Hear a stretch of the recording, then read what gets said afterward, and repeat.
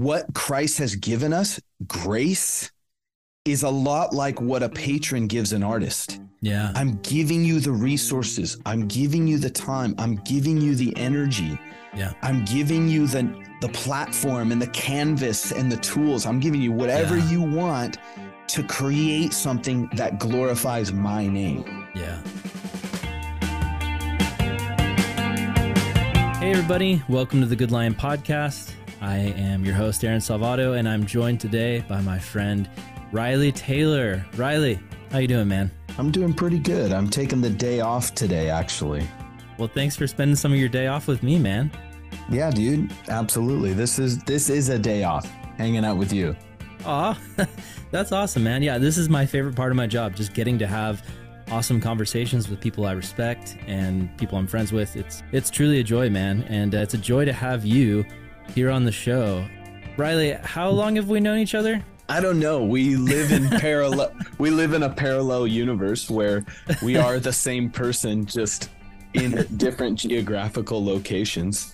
I don't know how long we've known each other, but probably been aware of each other going on, 7 to 10 years maybe, or more. I don't know. Yeah, maybe. I was trying to pin that down because I feel like I'm trying to remember if the first time I encountered you was when we were at that CGN thing in New York, or if it was at the very first Expositors Collective. I think that might have been the first time we actually met. Yes. Yeah.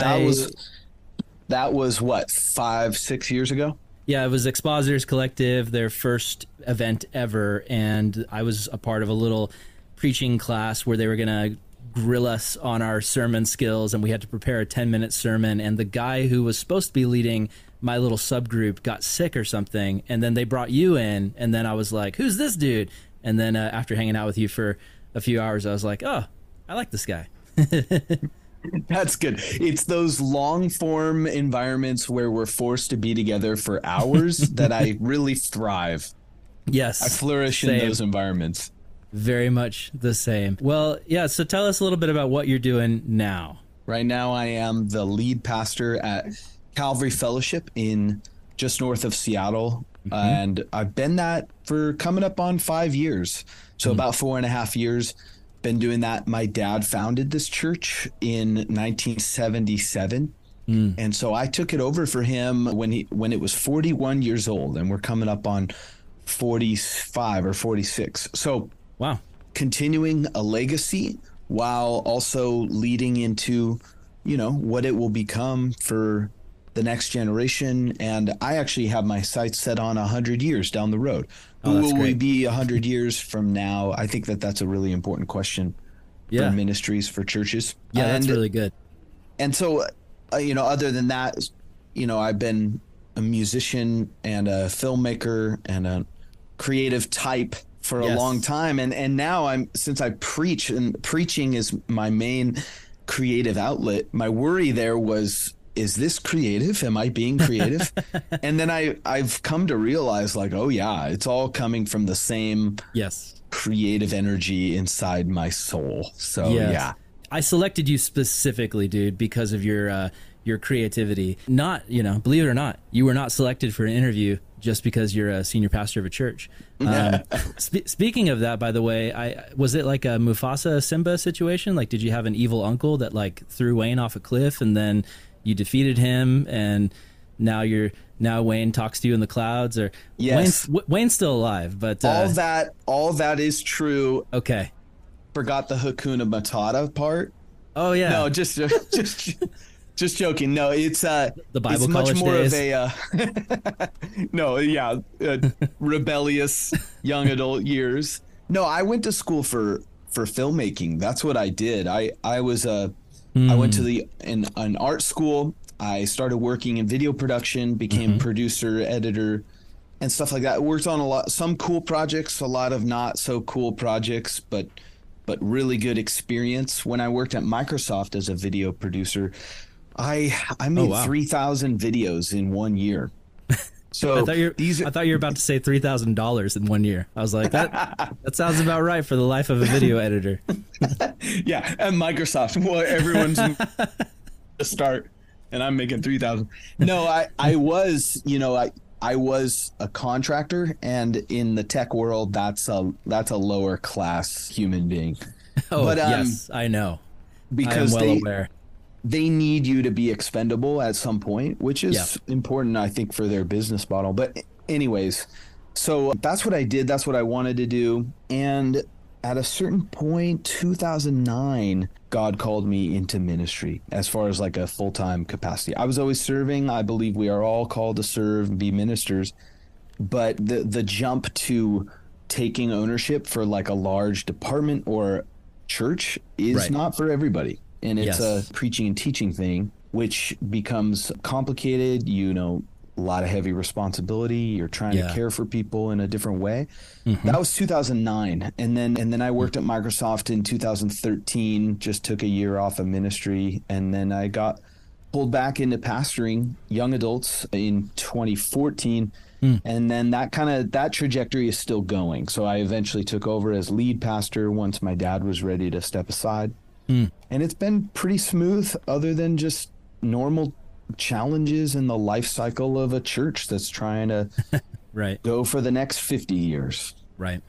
Well, from what I can see, man, I think you're doing a great job. I've been blessed to watch your journey. I'm blown away to learn more of the context behind your story, because it's like there's so many parallels to my own life, and I won't bore the listeners with like my whole backstory, because one, you're not interviewing me, and two, they've heard it before. But just to tell you, it's crazy, because I feel like our lives parallel, but like we went in different opposite, like same trajectory, but then like opposite forks in the road. I took the left turn, you took the right turn. I wanted to go to film school. Pastor son, just like you, I got voted in my private Christian school's yearbook. I got always voted most likely to be a missionary, most likely to be a pastor, just because of how I was raised and just who my parents were. I really absorbed all that Jesus stuff early on, and I was known at my school for, counseling friends and praying for friends, but I did not want to be a pastor. I was like, I do not want to do what my dad does. I'm going to be my own man, my own individual.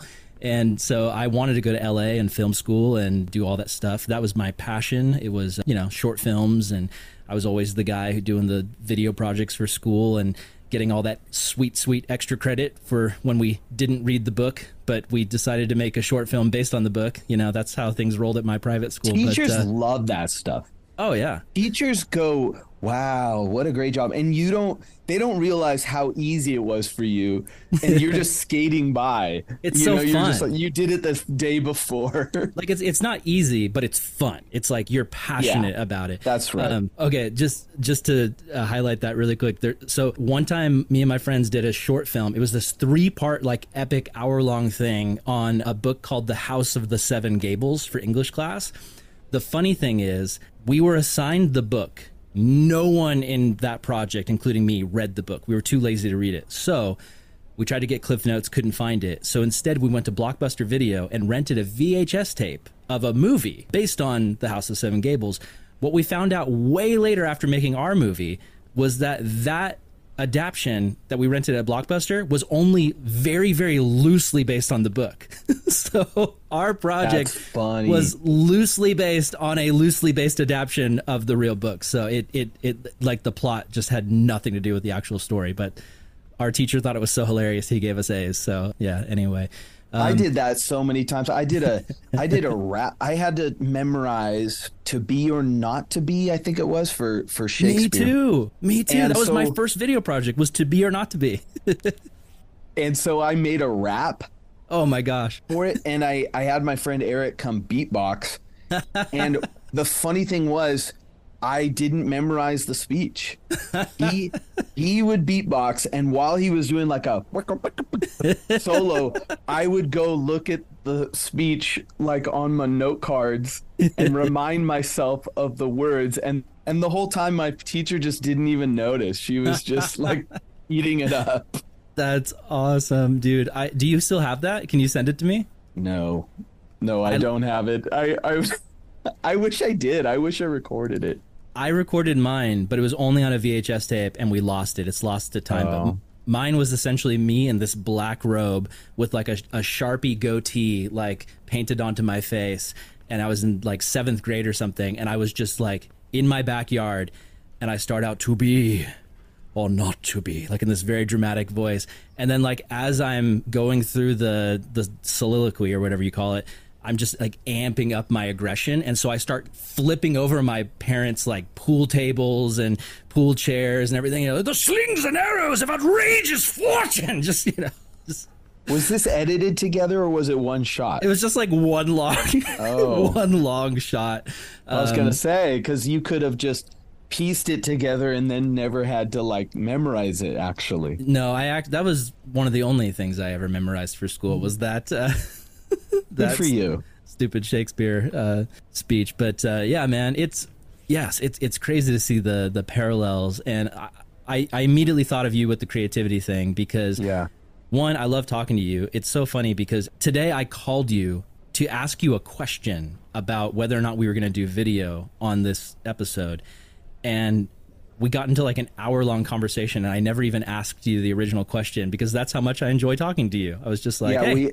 we ended up doing a whole podcast episode just on the phone, just off mic, and then wishing we would have pressed record. My wife just told me that my son is sleeping. I think my Shakespearean antics might have caused a problem. I forgot. I got into it, but yeah, no, we had a off mic podcast basically, and which is just what some people call a conversation. But here's another thing that I realized way later in the game with you, Riley, was I knew about you before I knew about you.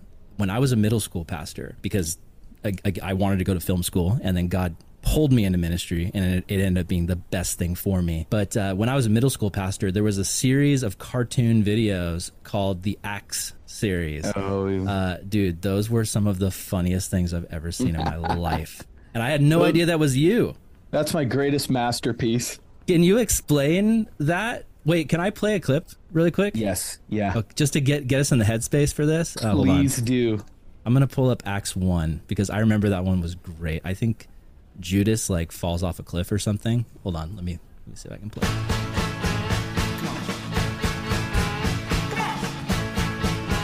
Come on. Yeah! Woohoo! Yeah! Woohoo! Hey Theophilus, you ready for story time? Yeah! Story time! All right, Theophilus, remember the first book I wrote to you? How I told you about that man, Jesus, and all the stuff he did? After that all happened, he was talking to all his disciples, and then all of a sudden, right before their eyes, he started to raise up into the air, into the sky, and then, boom, he was gone, and they were all like, what the heck? Zoom, these two guys in white just showed up, and they're like, what are you guys doing looking for Jesus, man? So then they went back home, and this guy, Peter, he was like the leader, he was like, guys, there's only 11 of us left because, you know what happened to Judas, you know.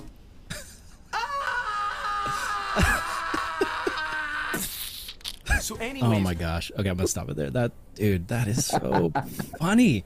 And I have middle school boys. Well, they're like adults now. They're like married. Like some of them are youth pastors themselves, and they remember that like we have inside jokes based around your video series. Can you explain how this came about? Like, what is this? I still don't even understand.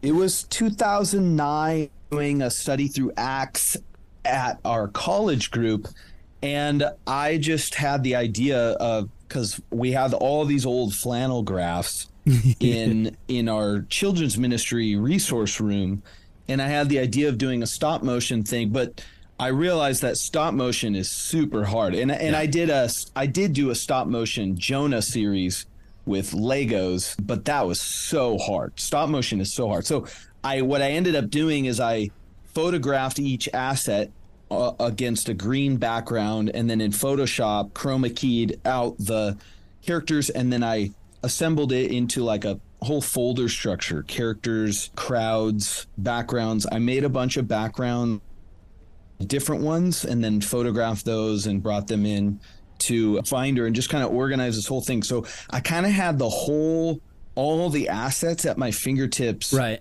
before creating each episode. And then what I would do is, I know, and make it, when you have everything at your fingertips, it allows you, when you have your tools ready, when you can see it visually. Yeah, when you have your tools ready and everything, you're not like set up tear down every time, and that helps you be more creative. And then what I would do is I would record the audio first and which is typical for animation. You know, Right. they do storyboards, then audio, then they Right. lay that on the storyboards, and then they replace the storyboards with the drawings. So what I would do is I would actually record my voice just with the Bible open. Right. Right. And I would just pitch my voice really high and go, "Okay, Theophis, you ready for story time? Yeah, story time." Oh, You know what I was mean? was Like it that. was it scripted or was it mostly just ad lib, like just going through the text and just coming up with ideas on the spot?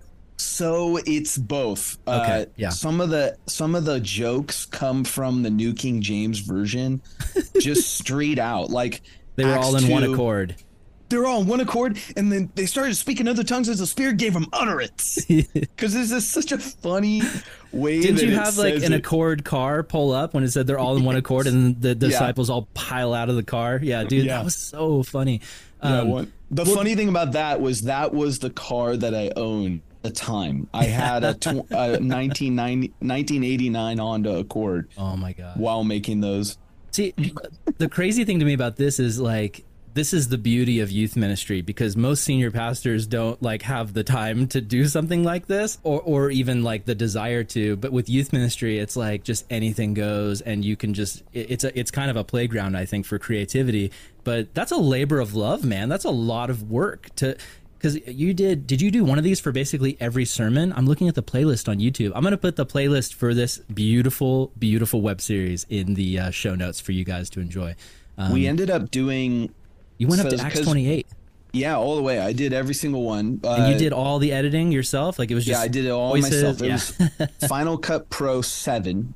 Oh wow. I would do so. All of the assets existed as PNGs with transparency. Yeah. So I could keyframe animate within Final Cut 7.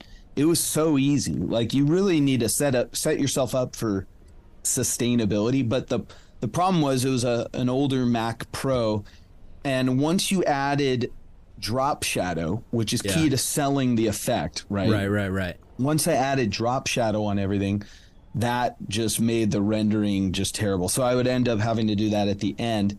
But all the music comes from a band called Danielson Family, which was like, it's Sufjan Stevens' cousin or something like that.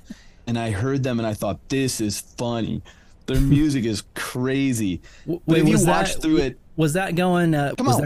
that them in the intro going? Come on. yeah. Come on. Oh, yeah. A lot of the vibe of it I thought is that was their you. music. No, I use a lot of that. I take a lot of inspiration from it Yeah. into the actual recordings that I did. Was that you also that did those old videos? They were like way like a long time ago. I almost want to say like 15 years ago. If you find them on YouTube, they're like super fuzzy, but it's like those old Hanna-Barbera like Jesus movies. Not Hanna-Barbera, that's animated. It's these old Jesus movies from like the 60s or 70s, and there's just like this like the voice is basically like, Yeah. Peter, like Jesus was kind of like the super stick in the mud, like no fun. He's Yes. he's like, Peter, I don't care if you say my name, just not when you stub your toe. Yes, I remember that. No, that wasn't me. That wasn't me. That was a church, I think, called Vintage 21 Church or something Okay. like that. I thought They it might have put been it- you. It was early YouTube. Right. And it was like, Peter. They were making fun of religious people a lot. Right. I remember Yeah. that. And the funny thing is, I did take that idea from them for another series we did another series called Judgmental Jesus. Because my friend Josh plays Jesus, and he's an American Jesus. He's got an American flag, bandana, and a goatee or like a handlebar mustache, and he's always drinking Michelob Light. It's stuff man. that you do for your college group. That's what you so do. great. Dude, I love it, man. I get the labor of love thing. We had a tradition with my youth group when I was the youth pastor where we did something called the Glammies every year, which was basically, it's funny because the Grammys are for music. It's the previous youth pastor, Trevor O'Keefe, came up with it, and then I inherited it. But basically, it was a film festival. So every every year the kids would make short films, and like as the years went on, they kept more and more kids kept approaching me saying, hey, can you be in charge of my video? Can you direct it and edit it and produce it, because we really like what you do? So but my last year doing that, I think I was producing like 7 short films for the kids, and I look forward to it every year. It was always so fun. Yeah. It's like, that's awesome. I love the creativity aspect, man. And, other stuff I saw from you later on, this is even before I met you, but the next time I encountered you without even knowing I was encountering you was a few years ago. This is like right when I moved from California to Oklahoma. So this is like 4 or 5 years ago. God, has it been that long? I don't know. I'm really bad at keeping track of time. But you were involved in a project that I was helping with called Minor Prophets and Minor Keys. And that was put together by our friend Justin Thomas when he was the pastor over at Calvary the Hill in Seattle.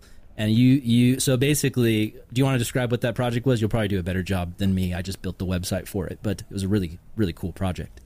Justin did a series of sermons through the Minor Prophets, 12 of them, obviously. And what he wanted to do was capture the minor key, like indie rock, especially Seattle indie rock tone. And kind of make it into an outreach in a sense. Like, so he commissioned a bunch of us artists from the Seattle area, no big names other than one, Van Dusen. Really cool guy. He was in a band long ago called The Lonely Forest. We played a lot of shows with them. They're really cool people, and they're Seattle-based, really like mixture of high-energy punk and indie rock mixed with folk and kind of beautiful songwriting lyrics. I think he's a worship pastor actually now up north of me. I don't remember. But anyway, so 12 of us wrote like an original song based on the Minor Prophets. So I got Zechariah, who's one of my favorite Minor Prophets because Malachi was taken. And I wrote a song, it was based on Don't Despise the Small Things. And the chorus was Grace to Us, shout out loud, Daughters of the King. And it was a celebration of the small things. And it kind of channeled a lot of my heart, which is the first lines of the song are, don't despise the small things, but God, I want to do big things. Were you in a band at the time when this was happening, or did we get to that part in your story? I wonder. I think by then I was probably either fully launched into pastoring without music, but before that I was in a worship team called Proto Evangelion. And we arranged a lot of hymns and wrote our own songs. Hey, wait, what's that name? Like, where does that name come from? Well, it's Greek. Proto means first, and Evangelion, where we get the evangelism or gospel. It's the word for gospel. But the Proto Evangelion, if you Google it, it stands for first gospel, and it's one of the theological terms for the first time the gospel is presented in Genesis 3:15, where God says to the serpent, he says, you will strike, well, he's talking about the seed of the woman. Serpent, you will strike his heel, but he will crush your head. And so that, obviously, Paul takes that imagery and uses it in Romans 16 and says that's what God has done in Christ. That's revelation. That's the story of the victory of Christ. And so people say that's the first gospel. And the point that I love about it is that the gospel is plan A. Not plan B. It's programmed in. It's like the day Adam and Eve fall, boom, gospel put into motion. Because, you and I come from a tribe that sort of dispensationalism can sometimes treat the Old Testament as plan A. Okay, that's not working. Now here's plan B. And it's almost like Jesus is saving us because we were unable to fulfill the law. And so plan A didn't work. We couldn't do it. So now plan B is going, here's Jesus. That's not it. Wrong. The reality is plan A has been there from the beginning, and the law existed, what Paul calls as a tutor to get us to Christ. He says the 430 years of law led up to what he calls the fullness of time. When Christ was born of a woman, born under the law, to redeem those who are under the law. Galatians 4:4. Yeah, because we know from like right in the beginning, from that snake crusher prophecy in the garden, we know that Yahweh had that plan. Like it was always in the cards. And so, yeah, I love what you're saying, that idea of it's not that he tried what he did in the Old Testament and it failed, so then he pivoted to Jesus, but it was, you know, the reason we get this book, the Old Testament, with all of these stories of Israel's highs and lows and their, you know, some successes, but mostly failures, is it points us to Christ. Like it shows us like, hey, like this is why we need a savior. Like that's one of the things I love about the Bible, is that they're willing to document the failures of the leaders of the movement, even the 12 disciples. Like if that to me, that gives so much credibility too, as well, because if you're going to start a cult or some weird religion, wouldn't you want to make yourself look good? And the biblical authors are not interested in making themselves look good at all, you know? So that's a whole nother side thing.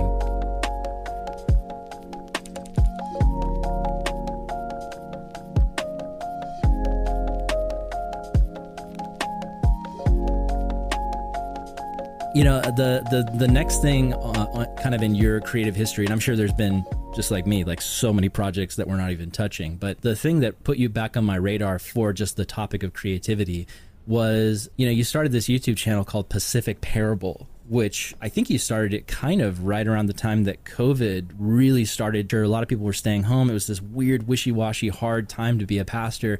And you started doing some really, like, in my opinion, next level stuff with your church's sermon videos. I wanted you to do these every week. And I understand why that wouldn't be sustainable long term. But I just remember watching this very well shot video where it starts out kind of like a normal church service where, you know, people are playing worship and then you get up to preach, and it's like multi-camera, like really nice camera work, and you're preaching a sermon.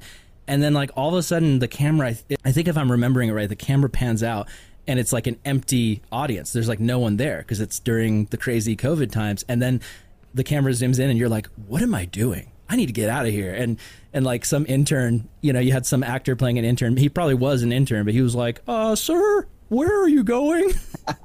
And then you just take it to the streets, and then you're walking through the streets outdoors, and you continue to preach your church's sermon, but you're doing it outdoors, and it's just well shot and well lit, and the audio was great. And I was like, this is cutting edge stuff, man. Like I was blessed by it. I was like, if this was a show, I would watch it every week, you know? It was the product of my brain can't accept normalness. Yeah, same, man. So how most creatives are. There's just this like addiction to being different, and sometimes it is so self-serving, and I'm definitely guilty of that. And so, like, during COVID, there was just like such a proliferation of sermon videos and churches trying to invite people, and you still see it today, just the join my church online kind of a thing. And I think, you know, since then we've shut down our live stream because I've come to believe that church is either a gathering or nothing. Yep. But during that time, it was crucial to make people feel like they were connecting emotionally, and, you know, humor. Special methods for a special circumstance and special time. Yeah, exactly. And so to me, it was just fun. It was also, it's like every preacher uses sermon illustrations. That's all a story is, or that's all a video is. It's a visual representation of something. So if we could communicate our points through funny methods, like my friend Jordan played in an overweight, lazy Spider-Man in one of my messages, and he was like lazy Spider-Man, and then the message was about discipleship and following Christ every day. So in the video, he starts a workout regimen, and he gets in shape, and then gets hired to be Spider-Man for kids' birthday parties and stuff like that. And so that's awesome. And so it was a representation of, like, if you don't follow Jesus, you're lazy and you're sitting around and your faith is overweight, you know, it's unhealthy. But if you put it into following him and putting in the daily regiment of following him, you will get fit in your faith. So just using funny things like that to try and communicate something in a way that people hadn't seen before. Because here's the thing, people are, other than the big names, people were not watching. someone who sat there at home and did church at home with my family every week for 14 straight weeks, I can tell you, you're not actually watching. You're sitting there, you're making breakfast, you're talking to your family. I just know what goes into actually engaging with a concept. Yeah. And it felt more like the way I typically watch YouTube, which is, you know, I wonder if they got anything cool to say. Yeah, maybe. And you're a consumer. You are. And so how do you engage them and kind of force them to go, I have to see what's going to happen, you know? Right. That was the effort.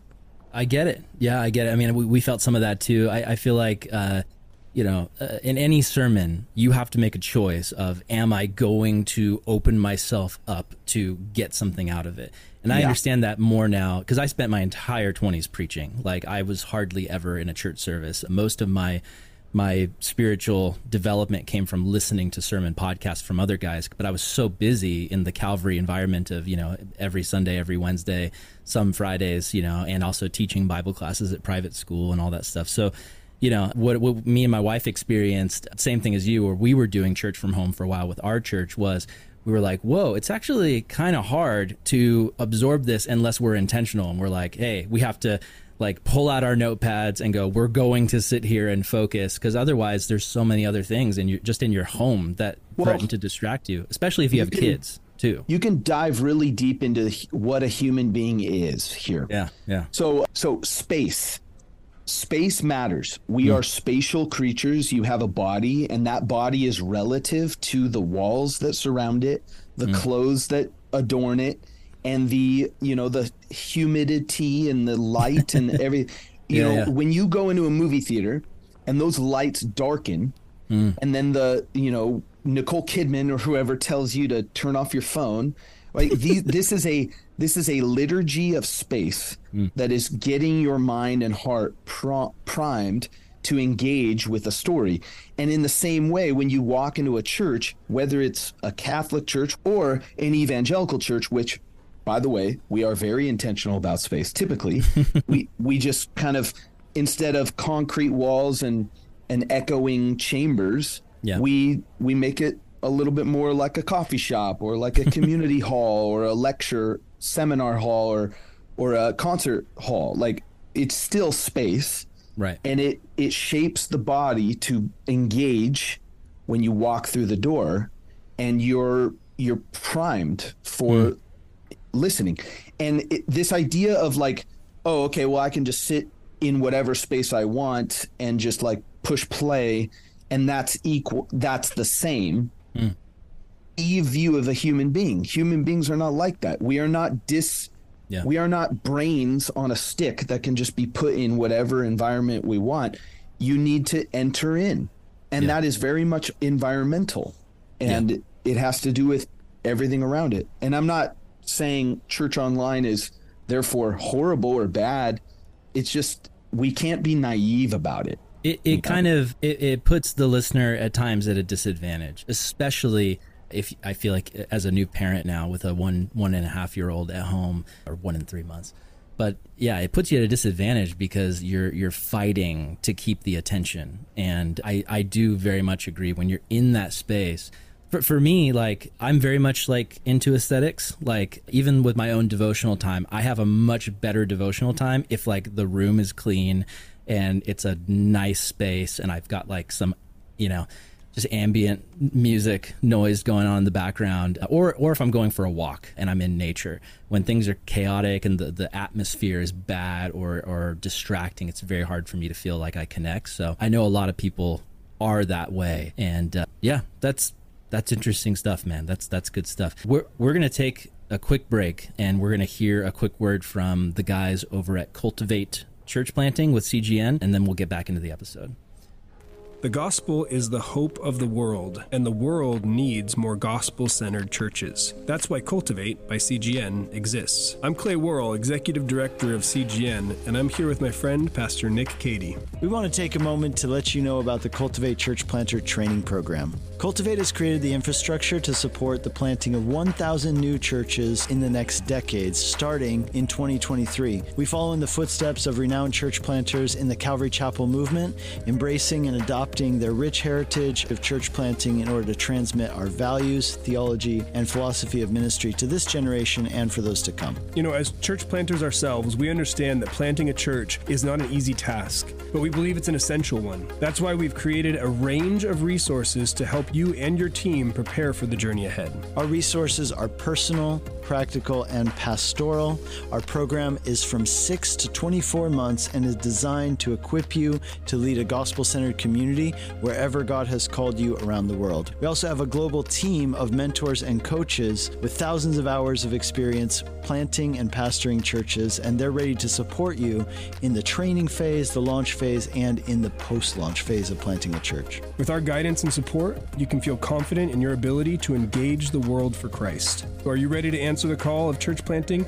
Together we can make a difference and bring the hope of the gospel to communities around the world. If you're ready to take the next steps and learn more about our church planting program, we invite you to visit our website at cultivatechurchplanting.com. Welcome back to the show. Riley, we are talking about creativity, and I've got a question, a specific question for you about this, because you are somebody who, like me, you had all this creative energy. You know, I wanted to go to film school. I didn't. You did. We both ended up in ministry, and we both have found ways to use our creativity in the process of ministering to people. And I want to get into like the theology of that, and I want to get into application around that. But before, here's a question I have for you specifically on this. Like, as somebody in ministry who also is a creative, how do you navigate ego in creative work and maintain a focus on the message rather than on wanting personal validation for your creativity? And just to take it further, this is the analogy I would use. Like, I've got a friend who is a musician, and he's one of my best friends growing up. And for him, like, it's not ministry. Like, it's just pure unbridled creativity. Like, here's my heart, here's my passion. I'm putting it all into these songs. And for a musician, like, you should be ambitious. Like, you should want to not just play tiny coffee shops your whole life. Like, it makes sense for a musician to want to one day get so big that they're like, to have that dream of, like, you know, selling out stadiums and having people come to hear them play. But I feel like for someone in ministry, it's kind of flip-flop, where it's like, that shouldn't be the focus. Like, the focus shouldn't be, I'm going to be such a dynamic creative speaker that I'm going to have this massive following. You know what I mean? Like, it's normal in the music scene, and I think it's fine. Like, I don't think there's anything wrong with it, but I think the ego can be a danger when it comes to ministry. At least I've experienced that danger to focus on myself and not on the message. So can you speak to that at all? I think that one of the main things attached to creativity is individual expression as one of the goals. Yeah. So you hear musicians, artists all the time say things like this. They're a graphic designer or they're working at some company, some design company of some kind, and they say, yeah, I just had to put in my dues, and then I was able to express myself and really be free to create what I wanted to create. Right. Now, part of that, I think, honors the creative impulse in God, who on page 1, in fact, verse 1 of the Bible says he was a creative being. Yes. It's kind of what we know about him. It's right there on page 1. In the beginning, God created. Like, so I do think that there is something to originality that is true to the instinct of the creative. But if I put that aside for a second, I do think there is a harmfulness in us being overly obsessed with individuality and individual expression as being somehow makes something more valuable. And here's what I mean by that. Yeah. What is the most famous painting in all of history? Oh gosh, there's a lot. I feel so basic throwing this one out, but I'd say Mona Lisa. Right. Mona Lisa. Think of Da Vinci painting the Mona Lisa. think of Michelangelo painting the Sistine Chapel. Yeah. Think of Raphael. Think of the other Ninja Turtles. All the Ninja Turtles. Oh my gosh. We both went there. We both went there. But think of these guys. Now, here's a question. Did these amazing master artists paint for their own individual expression? Man, I mean, I don't know enough about art history to tell you. No, they were graphic designers. They were hired by patrons who would commission them to create works that exalted the patron's name in some kind of way. And so my point there is not to say that's a great system, although we are ironically returning to the patron system through the internet and websites like Patreon. But my point is that great art is not necessarily attached to you. Yes. And your individuality and look at me, look how great I am. It's like, whoa. You can make the most brilliant work of art attached to someone else's name. You can. Yeah. And as a Christian, the patron, he's the one who has commissioned you. And to exalt his name is not a denigration of your worth or value as an artist or the piece itself. In fact, the more it glorifies his name, the more that I think it has transcendent value. And so as an artist, you have to do that mental work. You have to go, what I'm creating is not attached to my glory, but it's attached to my patron. Yes. That's Jesus. The craziest thing that I recently learned is in the book Honor, Patronage, Kinship, and Purity by David De Silva. He dives into New Testament culture and the patron-client relationship. That this was this class. I mean, you've heard of this, right? The Pope or the Medici family commissions Michelangelo to paint this thing, right? It's a patron-client relationship. Now, in the ancient world, this commissioned the client or the servant or whoever. He commissioned him to do the work. That relationship, what the patron gave that commissioned artist was charis or grace. And the point is that he's making this point in the book that the Pauline New Testament understanding of grace is from the creative relationship between patron and client. That what Christ has given us, grace, is a lot like what a patron gives an artist. Yeah. I'm giving you the resources. I'm giving you the time. I'm giving you the energy. Yeah. I'm giving you the platform and the canvas and the tools. I'm giving you whatever you want to create something that glorifies my name. Yeah. And so this transforms our understanding of grace. Grace, as it's often presented, is almost like a birthday present. God's giving you this birthday present. Open it up. Do you like it? Cool. Thumbs up. Yay. Happy birthday. Let's all go home. But in the ancient world, it wasn't that you had to repay the person. That's not possible. You're a poor, starving artist, right? But it was that he gave you everything you needed to create this brilliant thing that ultimately the strings attached were that it glorified his name. Yeah. And in the same way, Jesus has given us through grace everything we need to make something beautiful and to be beautiful ourselves. And it's all the strings attached are that it needs to glorify Jesus's name. So that as an artist, that framework helps me not be egotistical and go, whoa. You know, it's right. It's really to glorify Jesus.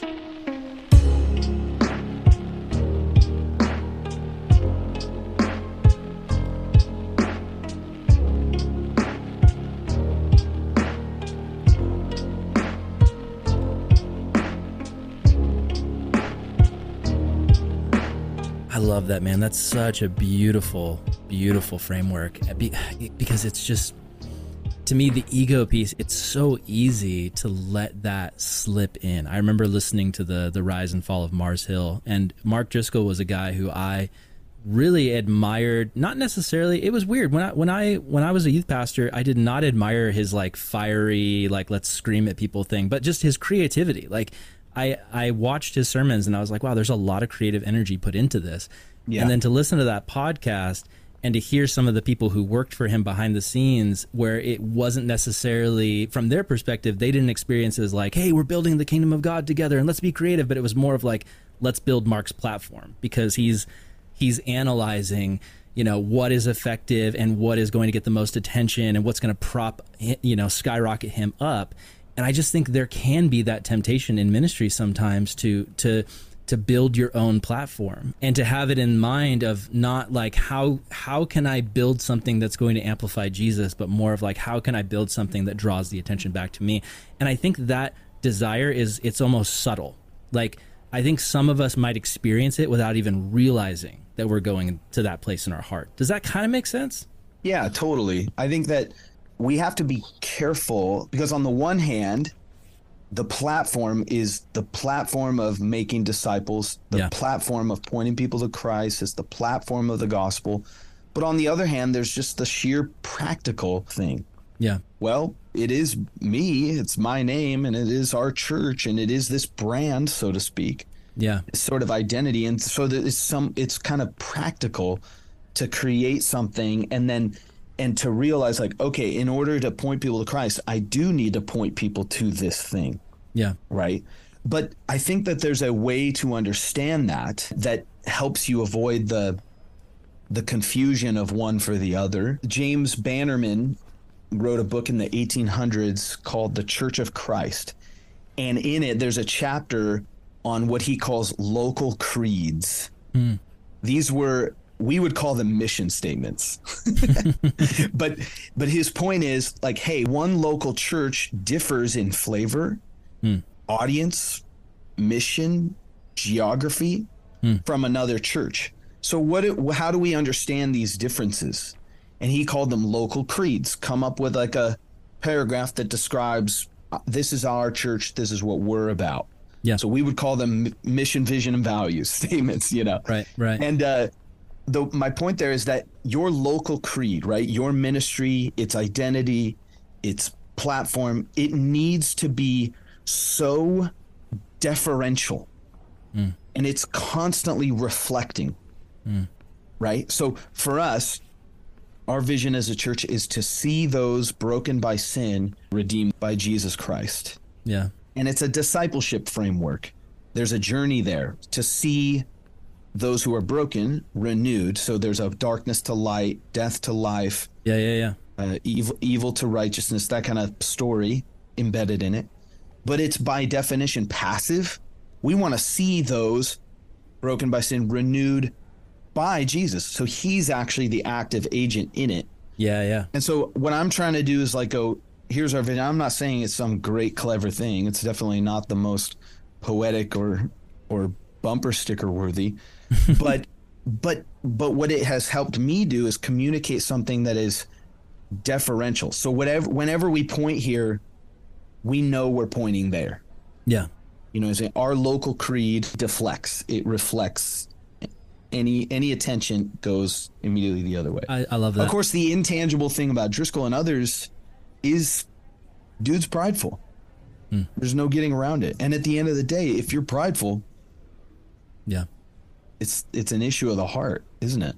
Yeah, it's hard. Pride is one of those things that there's some people that it's so evident that they're prideful, and then there's others of us where that pride can stay hidden. That's something I've had to wrestle with in my own heart and life, is just realizing that there was pride there that I didn't even know was there for the longest time. I think, self-examination is so important. One of the things you talked about reflecting God back on others, and that being one of the purposes of the artist. It reminds me of another artist, Josh White, one of my favorite pastors and musicians, and he has a line in his song, I think it's called "To Burn in You" is the name of the song, but it's such a killer line. Oh Lord, I am like the moon. Without the sun I hang in darkness too. So be the light that shines through. Reflect off me the love that comes from you.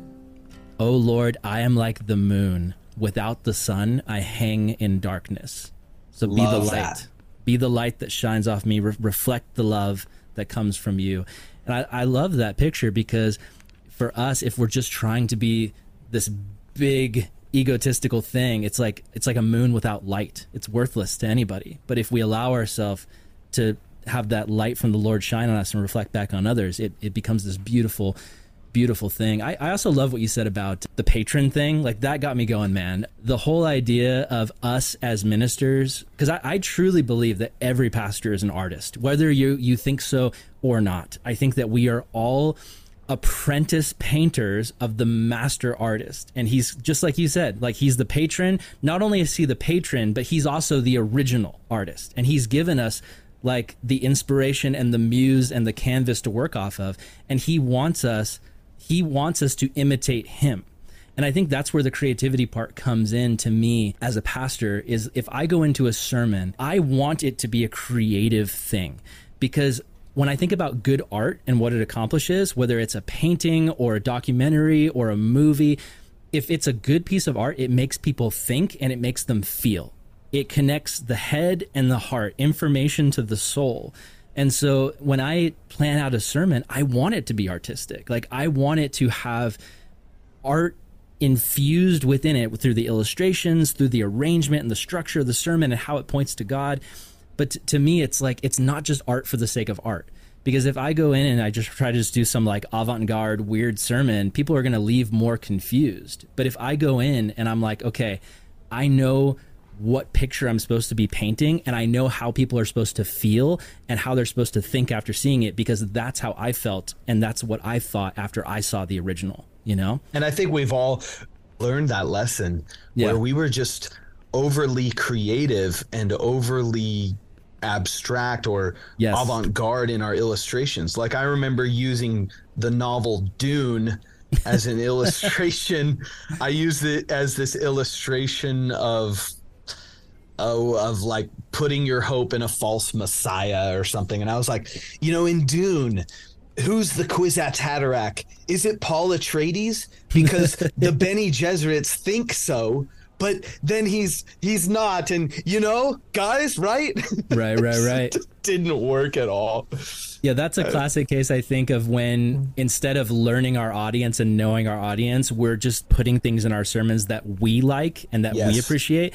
I've done that before. Like, I've had some things where I was, listening to a lot of John Mark Comer, who I love, but he's doing ministry in like Portland, like secular, progressive Portland. I'm speaking to a bunch of church kids in Vista, California, who are like the sons and daughters of pastors on staff and, private school kids. And so it's a different context. And so I'm not saying it's wrong to incorporate some of those things, but if you're just putting in stuff that speaks to you into your sermons and not paying attention to like, who has God given me to speak to? Well, I think that you can synthesize that with what we were just saying about originality, where you can tell that right there, the problem is not that you're too original, but it's that you're or not original enough. The problem is that you're not serving through your art.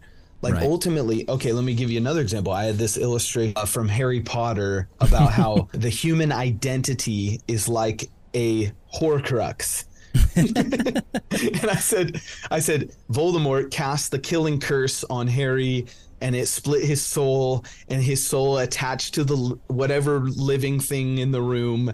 And that's your identity. Your identity's looking for something to attach to. And you might say that it's whatever you says it is, but actually it's just finding work or sex or gender or religion or whatever. And it's just fastening itself to that. And everyone's just going, what are you saying? And so I ended up the second time I thought that was a terrible illustration. Why? Because I wasn't serving my congregation. Yeah. Okay, let me give you another example. I said the human identity is like a hermit crab. A hermit crab will find a home wherever it is. If he can't find a shell, he'll find a Coke can and he will make his home there. And in the same way, your identity needs to have a home. If you say, oh, it's mine and I can express myself however I want and I can control, that's not true. It's going to find a home, even if it's a Coke can. And I don't know if that's better, but my point is just that sometimes we can be, non-original where we're plagiarizing and borrowing, but then too original where it's really unique to us. And the best kind of creativity is when you serve others with your gifts. Harold Best has a book called Music Through the Eyes of Faith, and he has this chapter on what he calls appropriateness. And his point that he's making is this thing that you and I are talking about, where artists feel like they are, quote, selling out. Yeah. I'm selling out. I'm not being true to myself and true to my art. I'm dumbing it down for the common person. That kind of thinking, he says, that is non-Christian thinking. He said Jesus emptied himself of equality with God. He did not consider equality with God as a thing to hold on to, but emptying himself became a man in the form of a servant. There is that Jesus dumbed himself down. Yeah. And he was still true to himself. Yeah. And in the same way, when you play music or make art, dumbing yourself down so that you connect with your audience, that is not selling out. That's being a servant. And people will appreciate that. Yeah. I mean, that's really, I mean, the whole dumbing yourself down thing, that's really, I think, one of the only effective ways to teach. Like, you know, my seminary professor, Gary Brashears, he is so smart. And every time we do this cohort class with him, he's so dumbing everything down for us to help gently walk us through it. I mean, you've had him, right? Oh, yeah. So he'll do that thing, you know, where he'll like be just going through a Bible story and he'll be like, Samson, good guy, bad guy. Good guy, bad guy. It's like, it's just trying to get us to wrestle with the fundamentals. I so agree with that approach, man. I think for me, creativity, the way I try to incorporate it into preaching myself, if I'm, you know, thinking through the methodology of it, is I'm trying to, I think sometimes sermons can have the danger of becoming so stale. And I think creativity breathes life into it, because you should be excited about expressing the beauty of Jesus. Like, you want people to be sitting in a sermon, and I saw a quote the other day, I think it was from Spurgeon, but it was basically like something along the lines of, the best sermons will get people so excited and wrapped up in the theme that you're preaching that they will have no mental space to have anything to say about the preacher. Like, they won't leave saying, wow, Aaron did a great job today. They'll leave going, whoa, that biblical theme has come alive to me. And that's what you want. I think you could even say that great preachers might make their audience feel like they're smarter than him. Like, they might walk away. Break that down. They might walk away and go, wow, Riley's kind of, he's kind of dumb.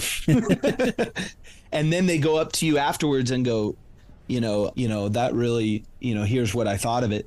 And then you look at all of the research that went into it and go, like, the work it takes to dumb it down. And we got to be careful, because we're talking about connecting and serving an audience, not about watering it down. Right. That's a different thing. It's getting the cookies off the top shelf and putting them where people can find them. Mm-hmm. Yeah. You're loving and serving people by presenting the ideas, as complex as they are, in a way that's ascertainable to them, rather than I feel the temptation. Like, I love Keller and John Tyson and other people, and they quote people a lot, and they read widely, and I really respect that. Yeah. My preaching career, I have been known to quote 5, 6, 7, sometimes 10 sources. Same. The sermon. And if I'm being honest, those have not been my best. Yeah. Mm-hmm. And most people, at least in their feedback, and my wife, who's probably my best critic, because she's encouraging, she rates me on a scale of 7 to 10. Yeah. and she says the 10s are the ones where I didn't quote anybody, where it was the most, I wouldn't call it simplistic, but the most accessible. Yeah. And I go, and she goes, we can tell you're reading all these things. Yeah. And your personality, your creativity shines through regardless. Yeah. But you're just setting that aside, like Christ, you're emptying yourself of these things you think are so cool. Yeah. In order to make sure that people don't lose track of the simple truth, right? Yeah, there can be that temptation when you're reading all these great old dead authors, and it's like this excitement of like, I want other people to experience this, and it's like you said, there's also that pride that comes in where it's like, I want people to know that I'm reading all this stuff. Yeah, I've found too that I tend to use too many quotes, and I've been trying to work on that and cut back. I don't think it's wrong to use quotes at all, but I think, yeah, it's like more strategic placement of like, am I using this to just punctuate something I said, to make something I said that I'm not confident enough in what I said, so I need to use C.S. Lewis or Spurgeon or somebody to give me more credibility? Or am I using this quote strategically because I know it's going to impress some deep truth on someone's heart?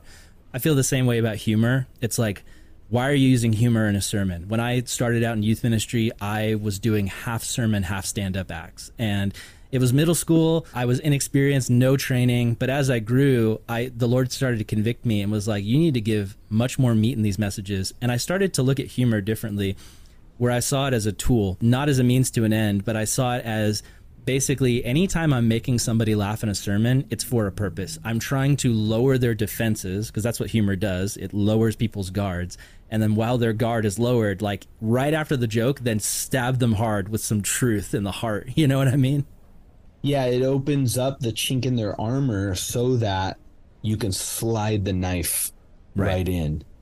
Humor is, I agree, humor is a tool. I had a discussion with a preacher who was saying that he thinks humor is inappropriate, just blank statement. And I said, some of us can't help it. You know, I couldn't take humor out if I tried. Yeah, same. It's just part of who I am. I've tempered it down a lot over the years, but because I listen to some old messages and I do cringe because I'm like, oh my gosh, this guy, which is me, but I'm like, this guy that I disown is not Let me me ask you anymore. about that. Like, okay, so you're teaching middle schoolers, you're using humor. Yeah. Would you say, though, that what you've learned over the years is how to still engage them at the same pitch, but not depend too much on humor?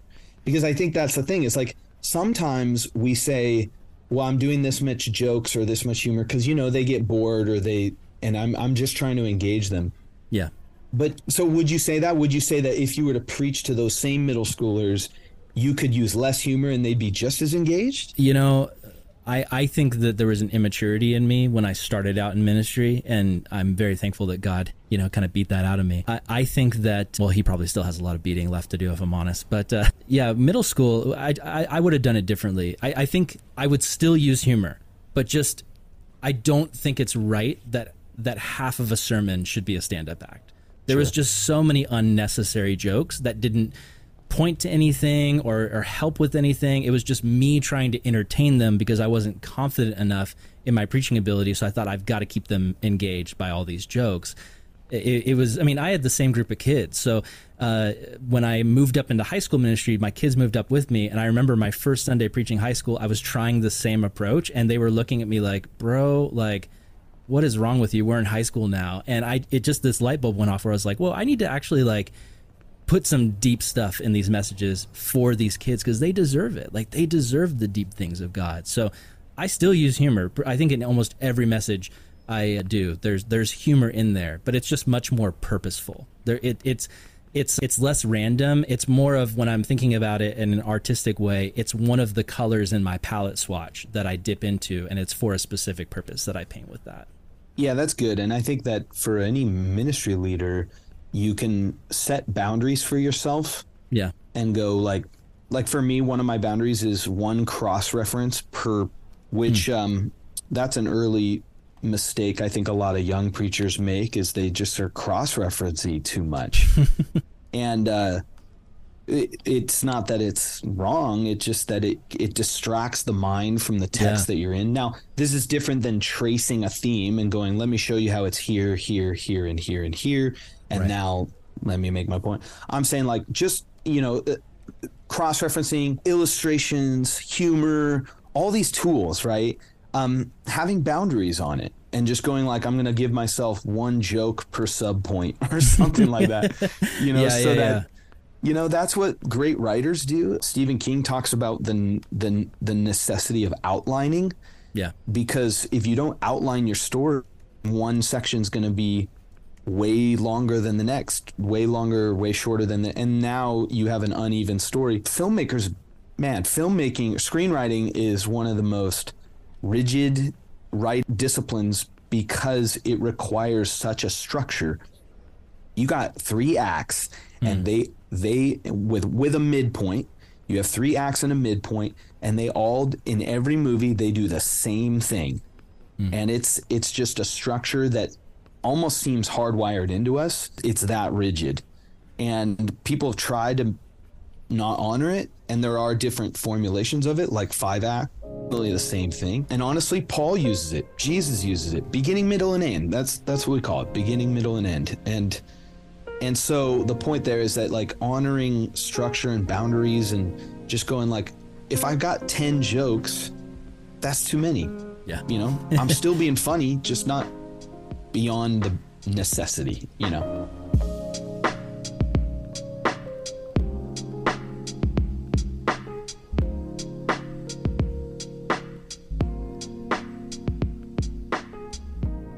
What encouragement would you give to somebody listening to this episode who has a ton of creativity, like whether that's through music, whether that's through, drawing or painting, whether that's through a desire to start a podcast, filmmaking, there's all these different creative outlets, and they want to use their creativity for the kingdom, but they don't know how, or they feel insecure about it. And they're also wrestling with that ego aspect of, like, do I really want to do this for Jesus, or do I just want all this recognition for my skill set? What encouragement would you leave people with as we wrap up the episode? I would say creativity is a word that is sometimes used as a synonym for eccentricity. When people say I'm creative, they mean I'm weird, yeah, or I'm random, right, or I'm disorganized, or I have a certain aesthetic. It's a word that's nearly meaningless. And so one encouragement that I've said to especially some young people that I've talked to, when they say I'm creative, I say, great, where's your creation? Because the product of creativity is creation. That's what gives glory to God. When God is creative, in the beginning he created, boom, there was light. Here's the world. There it is. It's very good. And it points to him. And the ultimate creation is the image of God, which is literally created to image or to reflect him.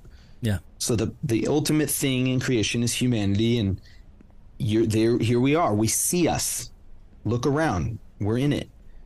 And in the same way, if you really want to be creative, a better word is productive. Creativity is primarily productivity. It's not about having a certain aesthetic, and that makes me creative.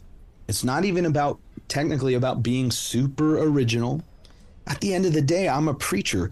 I preach someone else's words for a living. And if I'm being super original in Christianity, that can be a problem, actually. It's sometimes called heresy.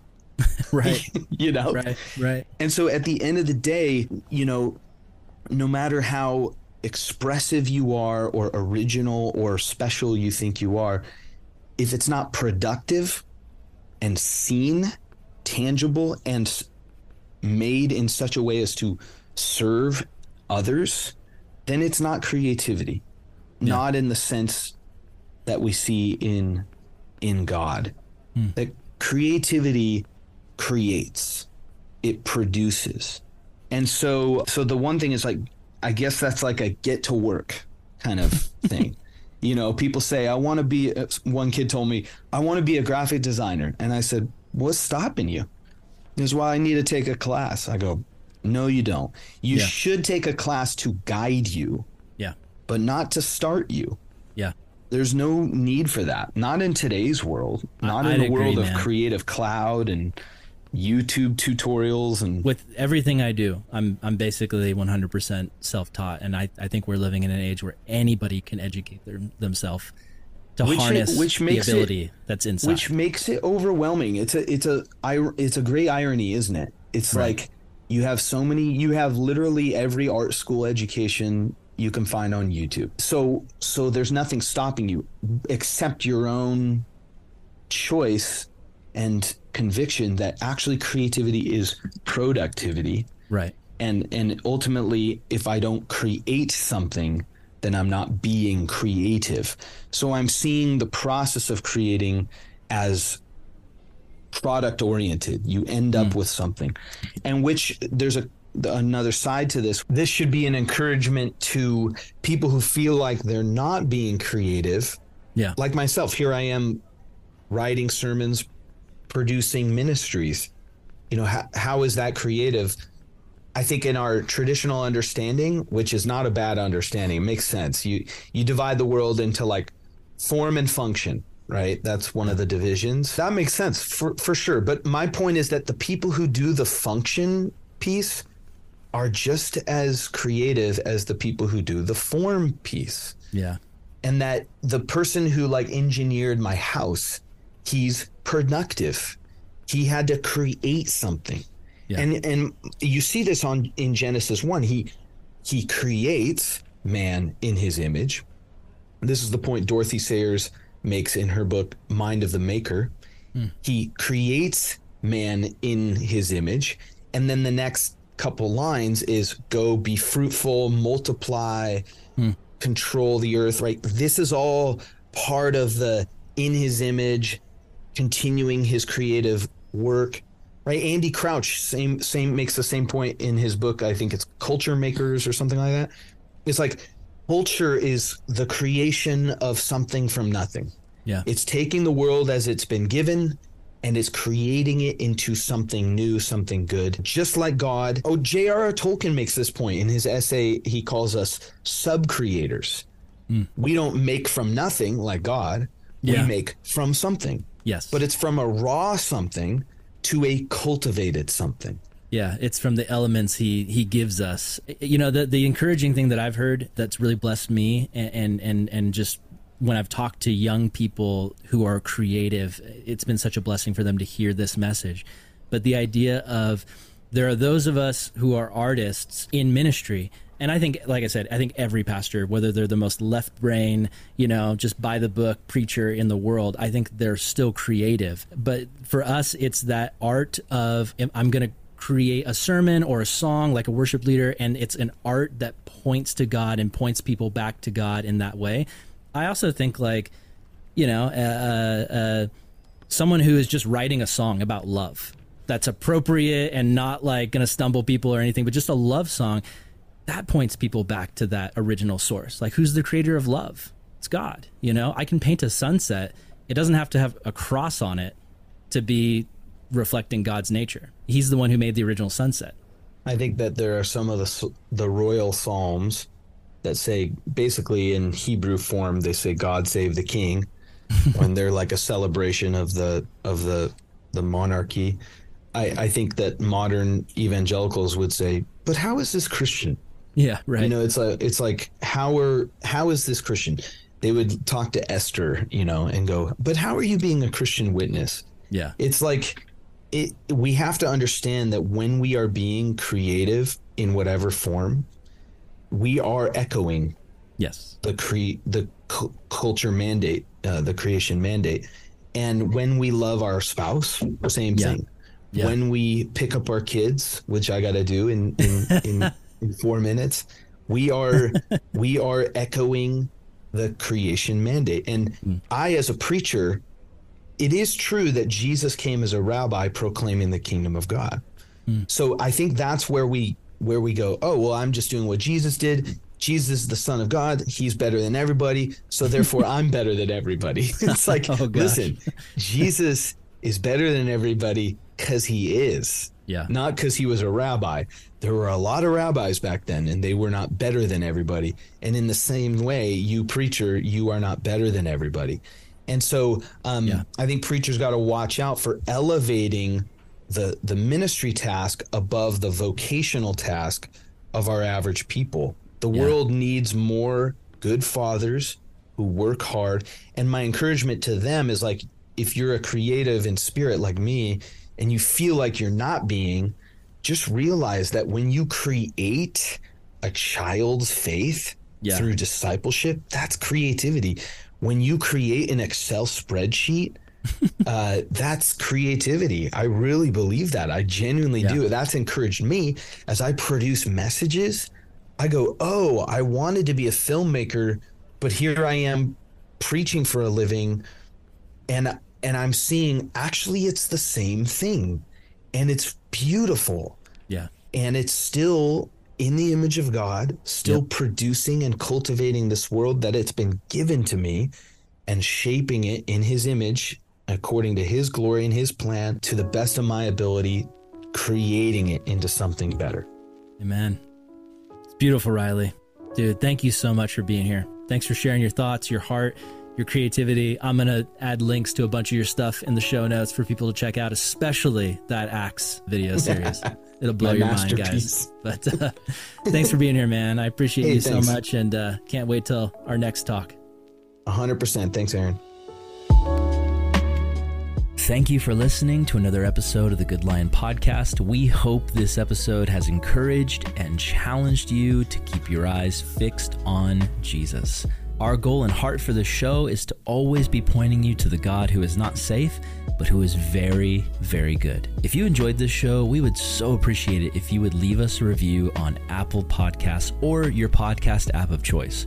The more reviews we get, the more people are able to find the show. So please leave a review. It helps so much. The Good Lion Podcast is produced by myself, Aaron Salvato, and my co-host, Brian Higgins, and we are a part of CGN Media. For more great content, visit cgnmedia.org. For more from Good Lion Ministries, you can also find tons of podcasts, resources, courses, and more at our ministries website, goodlion.org. If you'd like to support the work that we do, please visit goodlion.org/support. With your help, we can continue pointing people to Jesus and providing thought-provoking resources for the church. Thanks so much for joining us. We hope this episode helped you on your journey of following Jesus. And until next time, keep your eyes fixed on him.